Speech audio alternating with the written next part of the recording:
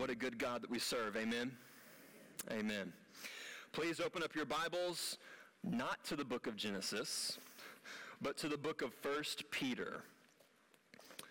I think we're going to spend one more week, at least, before we go back to our series going through the book. I'm excited to get back to it, but I felt that there was one more thing that we need to hear from the Lord from His Word on. So 1 Peter chapter 4.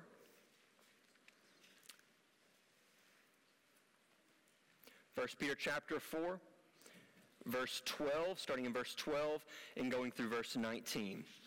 So the worst part, as you're turning there, about a vacation or a break, who can tell me what the worst part about a vacation is? The end. We all know the answer to this. The worst part is the end. That's terrible. You have this awesome week, and then it's the end, and you think, I got to get back to it now. Or sometimes, like it's the case with the Christmas holidays, we put more work into that break than we do normally. So we go into vacation in order to work, and then we get done, and you need like a break from the break. You know what I'm talking about? When it's the holidays, we put things on the back burner for a little bit, and then after a period of time, the vacation's gone. But what we put on the back burner is not gone. It's still there, simmering slowly in the background. And after the holidays, you have to take it off the back burner, and you have to finish what you previously started. It would not be good to leave it there. But that's what many of us are tempted to do, myself included. Before the holidays, and even leading into the holidays, our church experienced a good amount of hurt and confusion. And ultimately, hurt and confusion breeds hurt and confusion. There's a saying that I heard when I was younger that I haven't forgotten: hurting people hurt people. Well, our church experienced a good bit of hurt and probably distributed a good deal of hurt as well. These things have to be dealt with. Holidays probably weren't an appropriate time. Now is the time. We've had time to breathe and collect ourselves. We've had time to contemplate and evaluate. We've had time to pray and seek the Lord. And now that the holidays are over, it's time to recognize the situation, address it, and take full advantage of it. And that word is very intentional. Take full advantage.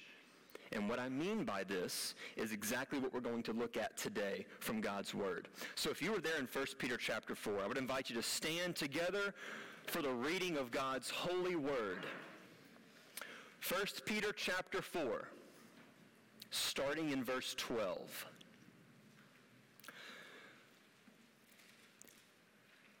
Beloved, do not be surprised at the fiery trial when it comes upon you to test you, as though something strange were happening to you. But rejoice insofar as you share Christ's sufferings, that you may also rejoice and be glad when his glory is revealed. If you are insulted for the name of Christ, you are blessed, because the Spirit of glory and of God rests upon you. But let none of you suffer as a murderer or a thief or an evildoer or as a meddler. Yet if anyone suffers as a Christian, let him not be ashamed, but let him glorify God in that name. For it is time for judgment to begin at the household of God. And if it begins with us, what will be the outcome for those who do not obey the gospel of God? And if the righteous are scarcely saved, what will become of the ungodly and the sinner?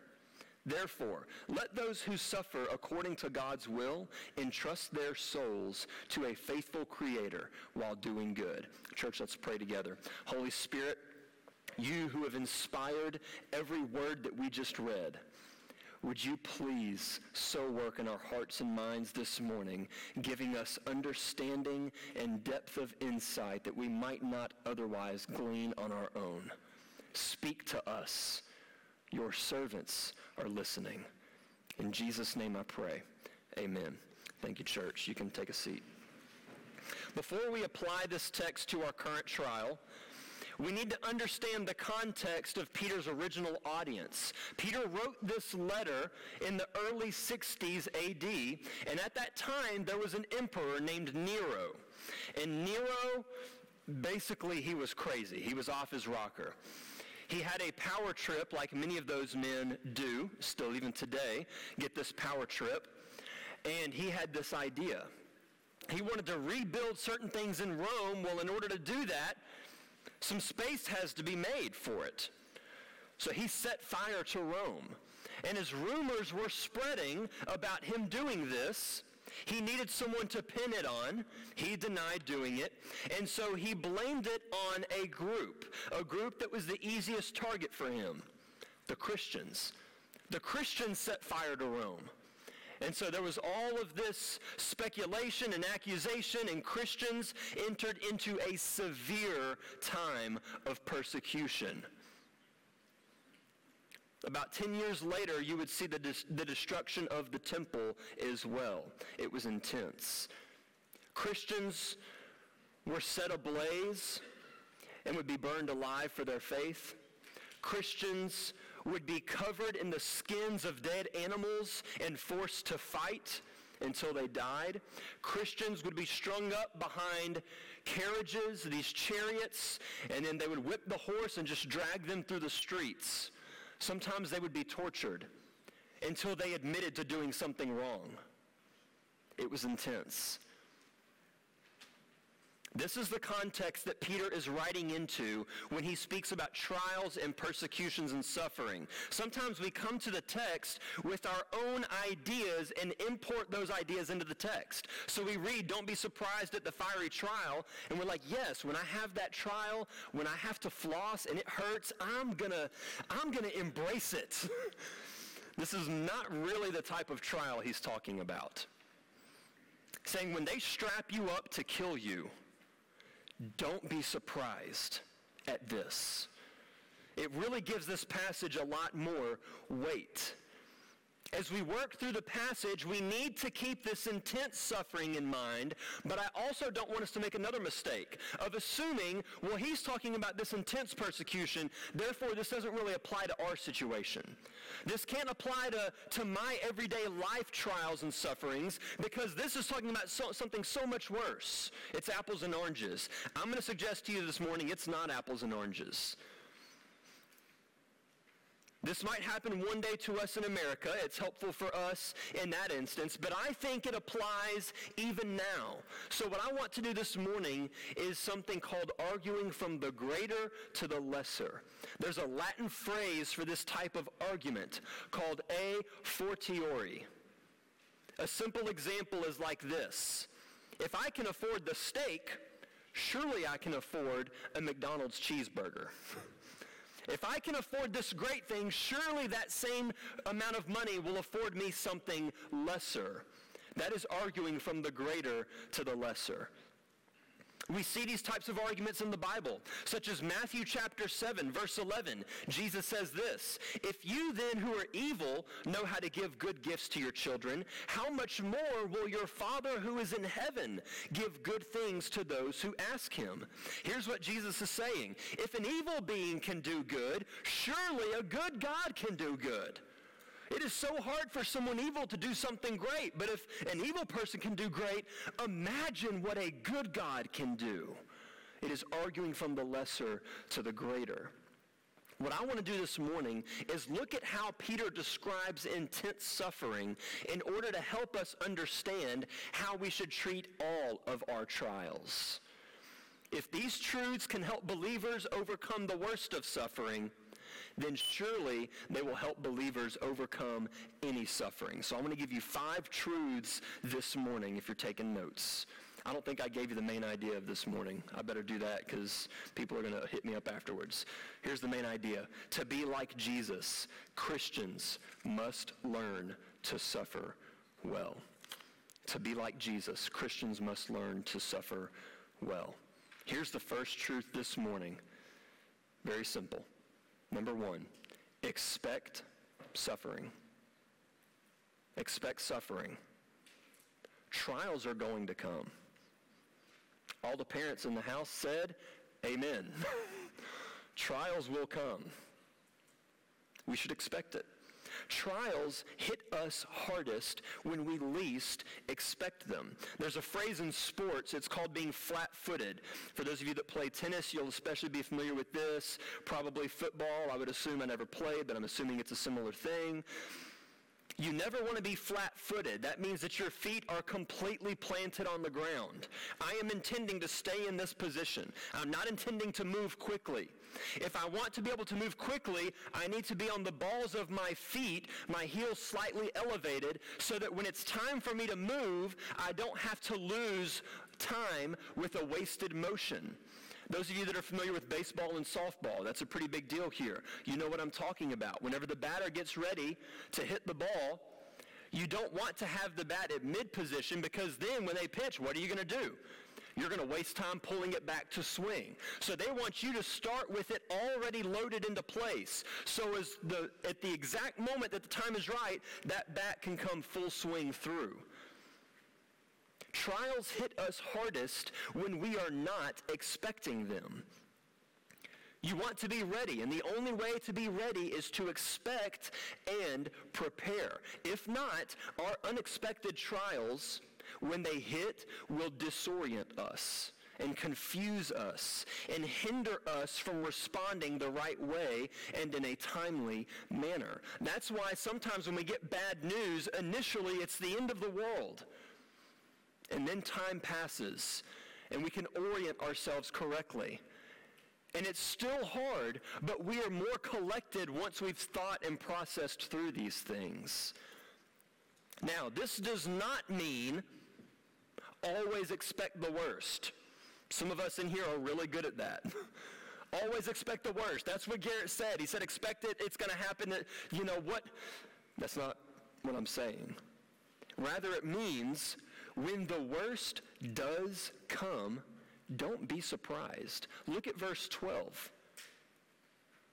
Beloved, do not be surprised at the fiery trial when it comes upon you. Not if, but when. Do not be surprised. When he suggests that it isn't strange, don't be surprised as though something strange were happening to you. What he's saying is it's not abnormal. This is normal. When you sign up for the Christian life, you sign up for suffering. Sometimes we present this gospel that says if you will just turn to Jesus, your life will be perfect after that.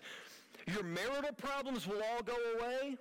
Your financial problems will be fixed. Everything will be okay. And that is not true. Christianity does not eliminate our suffering in this life. It eliminates suffering for a future life with God forever in heaven. But in this life, there is still suffering, and especially for Christians, because there is a spiritual war going on around us. Even right now, there are things that we cannot see that are waging war against our soul. And in America, we have fooled ourselves into thinking what we see is what we get. That is not necessarily true. There are spiritual forces around us that are waging war with our soul. We should not be surprised when fiery trials come at us. And if you think about Jesus, Jesus also suffered a lot.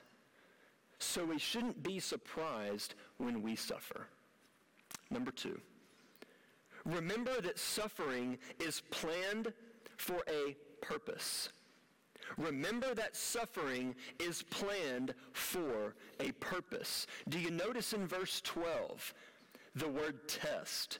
Do not be surprised at the fiery trial when it comes upon you to test you. This begs the question, who's the one initiating the test? Grammatically, the suffering comes to test, but suffering is not a being with a will. It doesn't decide, okay, I think I'm going to test. Okay, I think I'm going to take a vacation. I think I'm going to eat supper. That's not how that works. Suffering doesn't just decide to do something. It decides nothing. The answer is further down in verse 19. Therefore, let those who suffer according to God's will. God's will is that we would sometimes suffer. This is not an easy truth, but it is a biblical truth. We see it right here. I want to communicate to you this morning that there is no suffering that is worse than meaningless suffering. It's only because our suffering has purpose that we can endure the worst of it. If our suffering was pointless, it would be that much worse, would it not? Who wants to experience pointless suffering? How many of us sign up to the dentist and say, hey, I want you to numb my mouth up and then just drill away because I'm just in the mood for that? No. We don't want pointless suffering.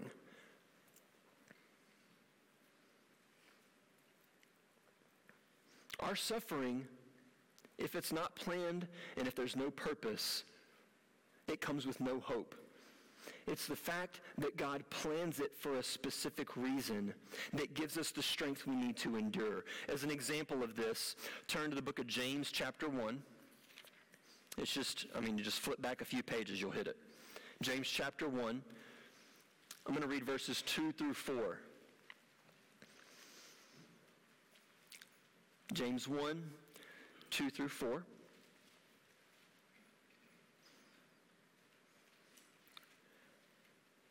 It says, "Count it all joy, my brothers, when you meet trials of various kinds. For you know that the testing of your faith produces steadfastness. And let steadfastness have its full effect, that you may be perfect and complete, lacking in nothing." Here we see the same term used in reference to trials, testing, but we have a slight addition. We see here what's being tested. When you meet trials of various kinds, for you know that the testing of your faith. It is our faith that is being tested in trials and in suffering. Suffering is one of the ways that God teaches us to trust him. According to James, when we suffer, we learn steadfastness. We learn to wait on God and to lean upon God. God, this is hard. I need you to sustain me. And he says, okay, I will. And we learn to lean and to wait for that sustaining power. It teaches us patience in suffering so that when the next trial hits, we'll be that much prepared for it. And James tells us to let that trial-produced steadfastness do its work. In verse 4, let steadfastness have its full effect, that you may be perfect and complete, lacking in nothing. What he's saying is, without this suffering-produced steadfastness, you are not complete. There is still something lacking within us after we come to faith. And there are various means that God uses to develop this in our life. Suffering here, in one sense, helps to complete us because the steadfastness that's developed has this effect where we are being made more and more like our Lord and Savior. One more example in the book of Romans, chapter 5. Romans chapter 5, verses 3 through 5.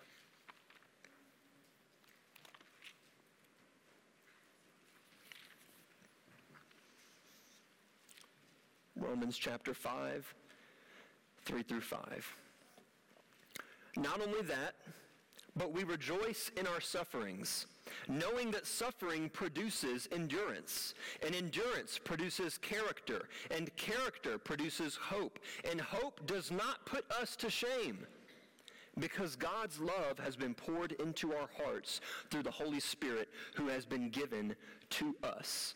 So here, yet again, suffering is doing something. It's producing endurance, which produces character, which produces hope, which produces assurance. Put simply, when you suffer, you learn to endure, and it's producing this Christ-like quality within you. So as you become more and more Christ-like, our hope of what we have in the future becomes more secure. I know I follow Christ because he's working in my life and I can see this growth. So I know in the future I'm going to be rejoicing with him when he's revealed. It is developing our confidence in our faith.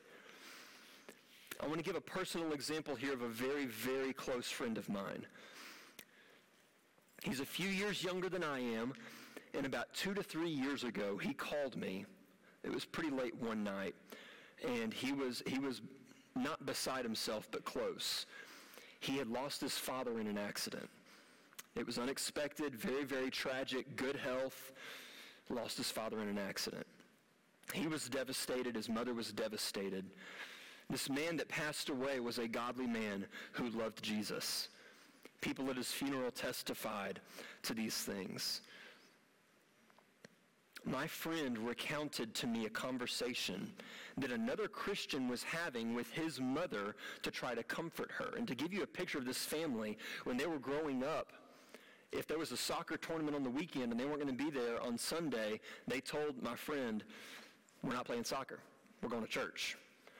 They were committed Christians. They loved Jesus, sweet, gentle people. And he's relaying to me this conversation. And the person told her something like this: I'm just so sorry. He was such a good man. God didn't want this to happen.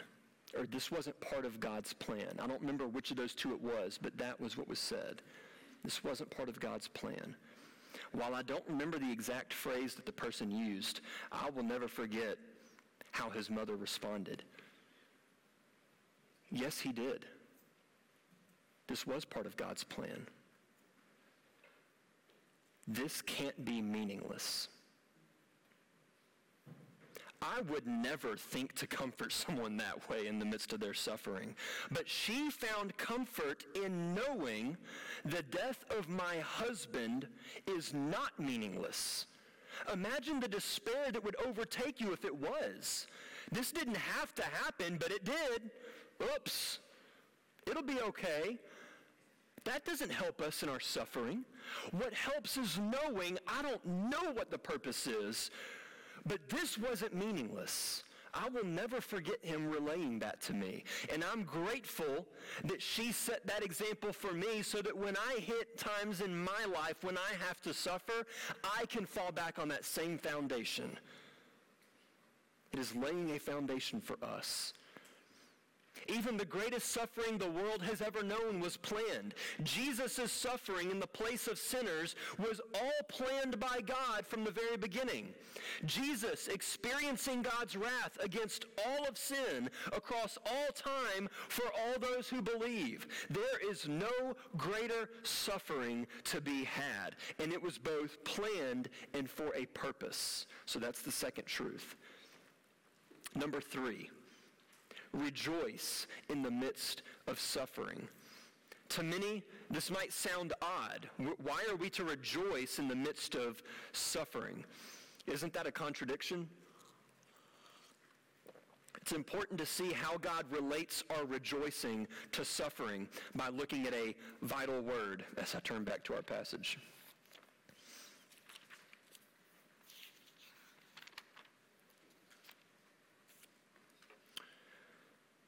Look here with me in verse 13. But rejoice insofar as you share Christ's sufferings.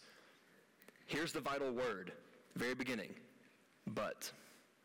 It is such a small word, but so important. And as a side note, sometimes some of the most seemingly insignificant words in Scripture are actually the most important for us. Last week, we talked about examining the Scriptures like the Bereans in Acts 17. If you want to be a better examiner of Scripture, pay attention to the details. These small words are very significant. So the word but here is a contrasting word. I don't want the broccoli, but I do want the chocolate cake. Okay? Contrast. What is the rejoicing being contrasted with? Look at the first exhortation in verse 12. Beloved, do not be surprised. And then after that phrase, there's a whole bunch of descriptive words. Then it picks up in verse 13. So if we take all the descriptive words out, here's how it reads. Beloved, do not be surprised, but rejoice insofar as you share Christ's sufferings. Rejoicing in the midst of our suffering can only come when we expect suffering. We rejoice because we are not surprised by it. And we're not surprised by it because we know God plans it and has a purpose for it. Do you see how all of these things hold themselves together? Gabriel has this little puzzle that someone gifted him. It's like a sphere. And you put these pieces in, and if you pull one little piece out, the whole thing collapses. Wonderful toy idea for an impatient 5 or 6 year old. But he loves it. I think it's still set up in his room. You pull one little piece out, the whole thing collapses. So it is with our suffering. How is it that we rejoice in our suffering? Well, we have to expect our suffering, and we have to know that God has planned it for a purpose if we're to expect it. And whenever we know that God has planned it for a purpose, it's coming, I'm expecting it, then we can rejoice. And in verse 13, Peter hints at that purpose in the next phrase. Rejoice insofar as you share Christ's sufferings, that you may also rejoice and be glad when his glory is revealed. So the purpose in our suffering in part is that we would share Christ's sufferings. When Jesus suffered, he provided a model for us to teach us how to suffer well. How to respond in the midst of our own trials. While we tend to respond sinfully to trials, Jesus always responded perfectly. When we share his type of suffering, this right suffering, that is the foundation of our rejoicing in the midst of suffering. And this leads to the next truth here, number 4. We are responsible for our suffering. We are responsible for our suffering. I don't mean this like we are responsible for causing our suffering, though we are responsible for causing our suffering. It's because of sin that we have suffering, but that's not what I'm intending by this. Rather, here's what I mean. It's more like there is a right and a wrong reason to suffer, and there's a right and wrong response to our suffering, and we are responsible for both. First, look at the reason here in verse 14. If you are insulted for the name of Christ, you are blessed, because the Spirit of glory and of God rests upon you. But let none of you suffer as a murderer, or a thief, or an evildoer, or as a meddler. Yet if anyone suffers as a Christian, let him not be ashamed, but let him glorify God in that name. So there is a suffering that comes because you've done what is right, and then there's a suffering that comes because you have done something wrong. Note this, suffering is not a sign that you've done something wrong. Trials are not a sign that you've done something wrong. Sometimes we can be tempted to think, well, what did I do to deserve this? God, what did I do to deserve this? We read from Job this morning. What did Job do to deserve that? Nothing. Nothing. It was suffering that was planned for a purpose. Just because you are suffering or going through a trial does not mean that something wrong has happened. Now that could be the case, but it's not necessarily the case. So many times we have this unhealthy knee-jerk reaction, but a balanced approach says, sometimes I will suffer even though nothing wrong has happened. Look at Jesus' suffering. He suffered and he never did anything wrong. So surely it would happen to us. So part of our responsibility in suffering is making sure that we don't suffer for the wrong reasons. And if you look here in the text, at verse 15, he gives this list. Let none of you suffer. Here's some wrong reasons. As a murderer, or a thief, or an evildoer, or as a meddler. The first 3 examples here are obvious. We would look at that and say, well, duh. But this last one is interesting. This is the only occurrence of this word in the Bible. It occurs one time. in this passage, which makes it kind of hard to define. How do we know that meddler is the best English translation of that word? It makes it difficult. The word can also be translated busybody, which is a word that we have in our Bible, and it's another word, so I think they've made the right decision to not apply that here. The root of this word that appears one time in the Bible is episkopos. And if you were with us when we went through 1 Timothy, that word should sound very familiar. It's the word in our Bible for overseer. It's a title that we give to the office of the church that I'm filling right now, the pastor. Pastor, overseer, it's the same.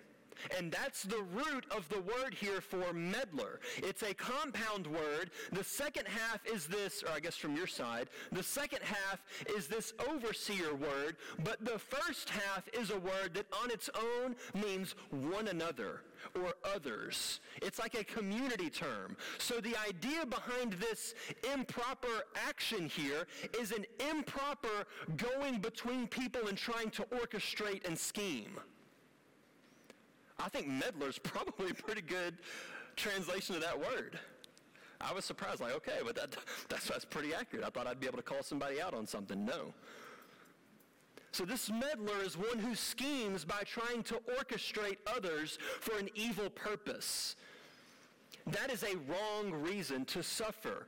On the contrary, verse 16, if we suffer because of something that flows from our identity as Christians, we are to not be ashamed, but to glorify God. So if I suffer because I did what was right, that is worthy of praise to our Lord.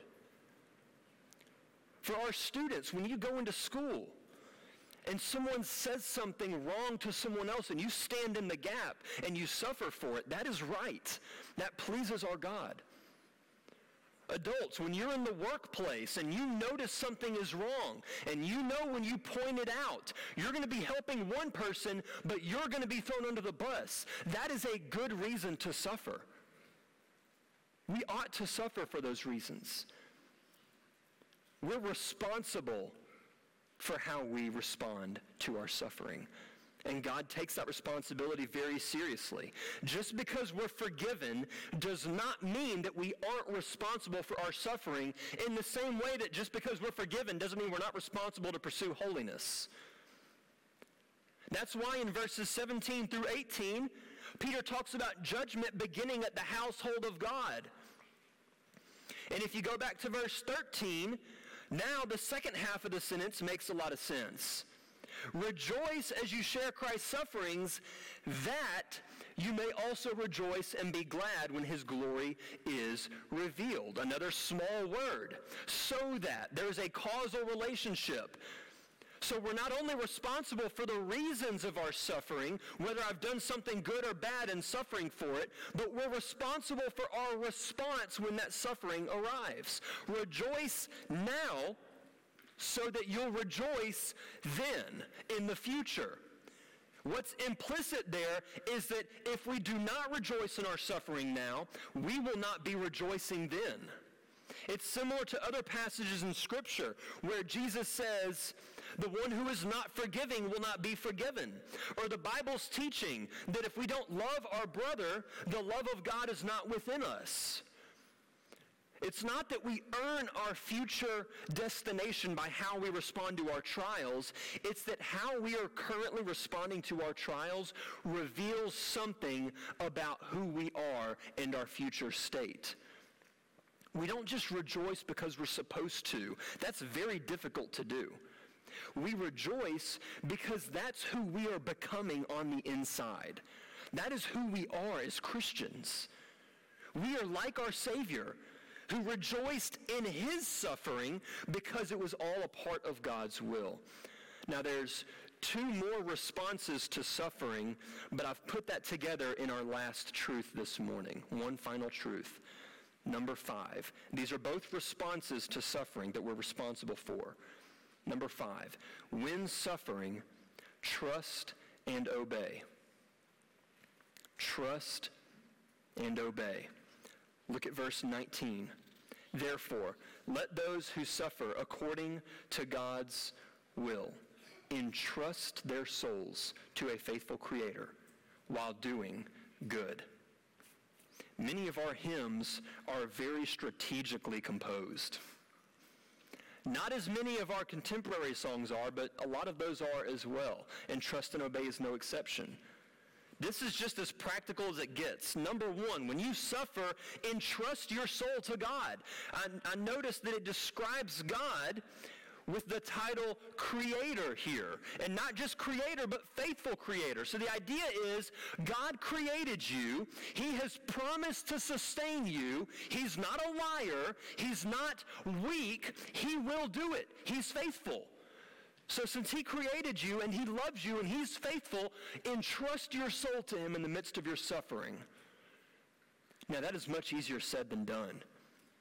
But as an American, I love how practical it is. Entrust my soul to God in the midst of my suffering.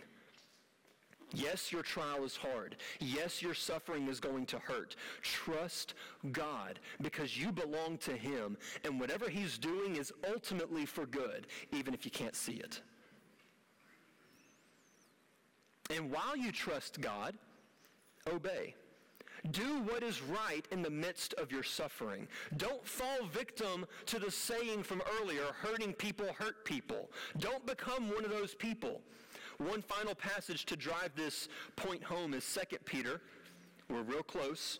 2 Peter chapter 1.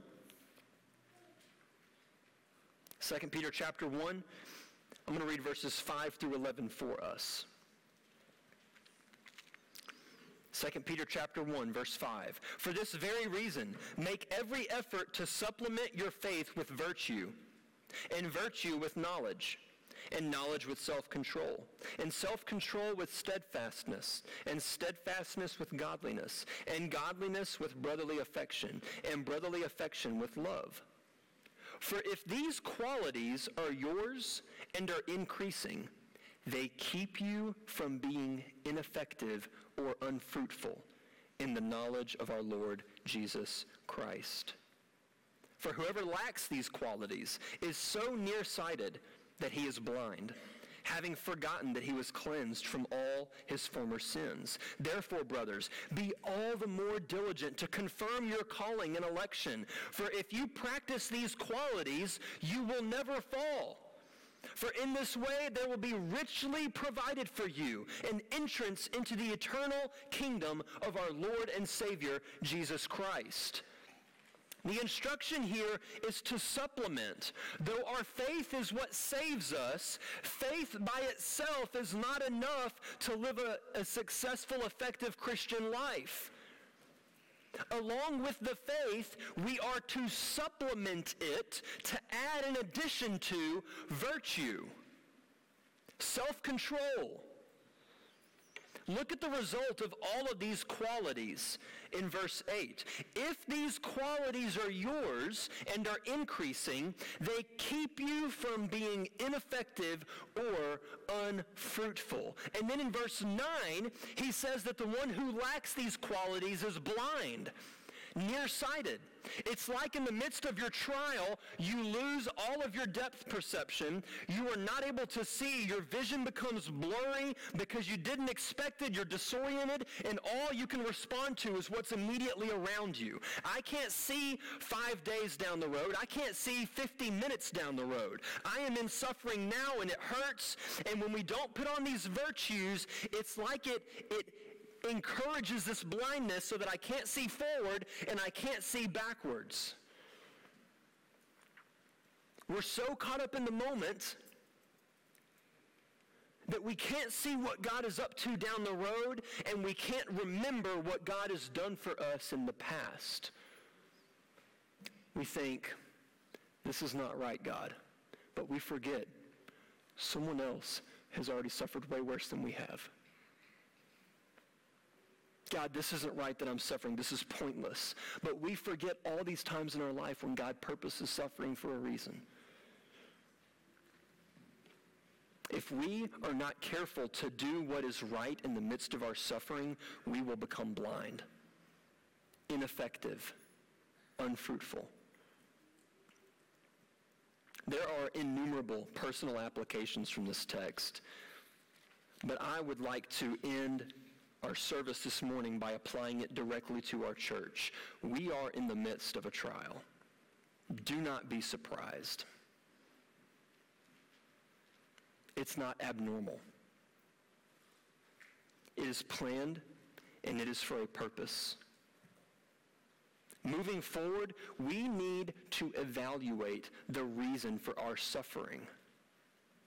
Are we suffering for what is good or for what is bad?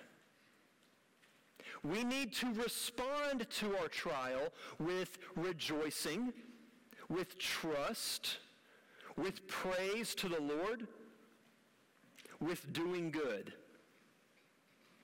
We need to do good in the name of our Lord Jesus Christ, or else our current trial will lead us to be ineffective and unfruitful as a church. So let's take full advantage of the trial in our church and suffer well, so that this trial may produce something spectacular for the glory of God and for our good. Amen. Amen. Let's pray. Lord God, we thank you for your word. Though it is so sharp and it cuts deep, that cut is not meaningless. It is planned for a purpose. We thank you that you are a supreme surgeon who carefully and intentionally cuts into us with the sword of your word, so that we might be further conformed into the image of your Son, Jesus Christ. God, would you pierce our hearts, if you haven't already, right now in this moment, that we might bear the fruit of repentance and faith and effectiveness and fruitfulness. Stir our affections for you in the midst of our trial. In Jesus' name I pray. Amen.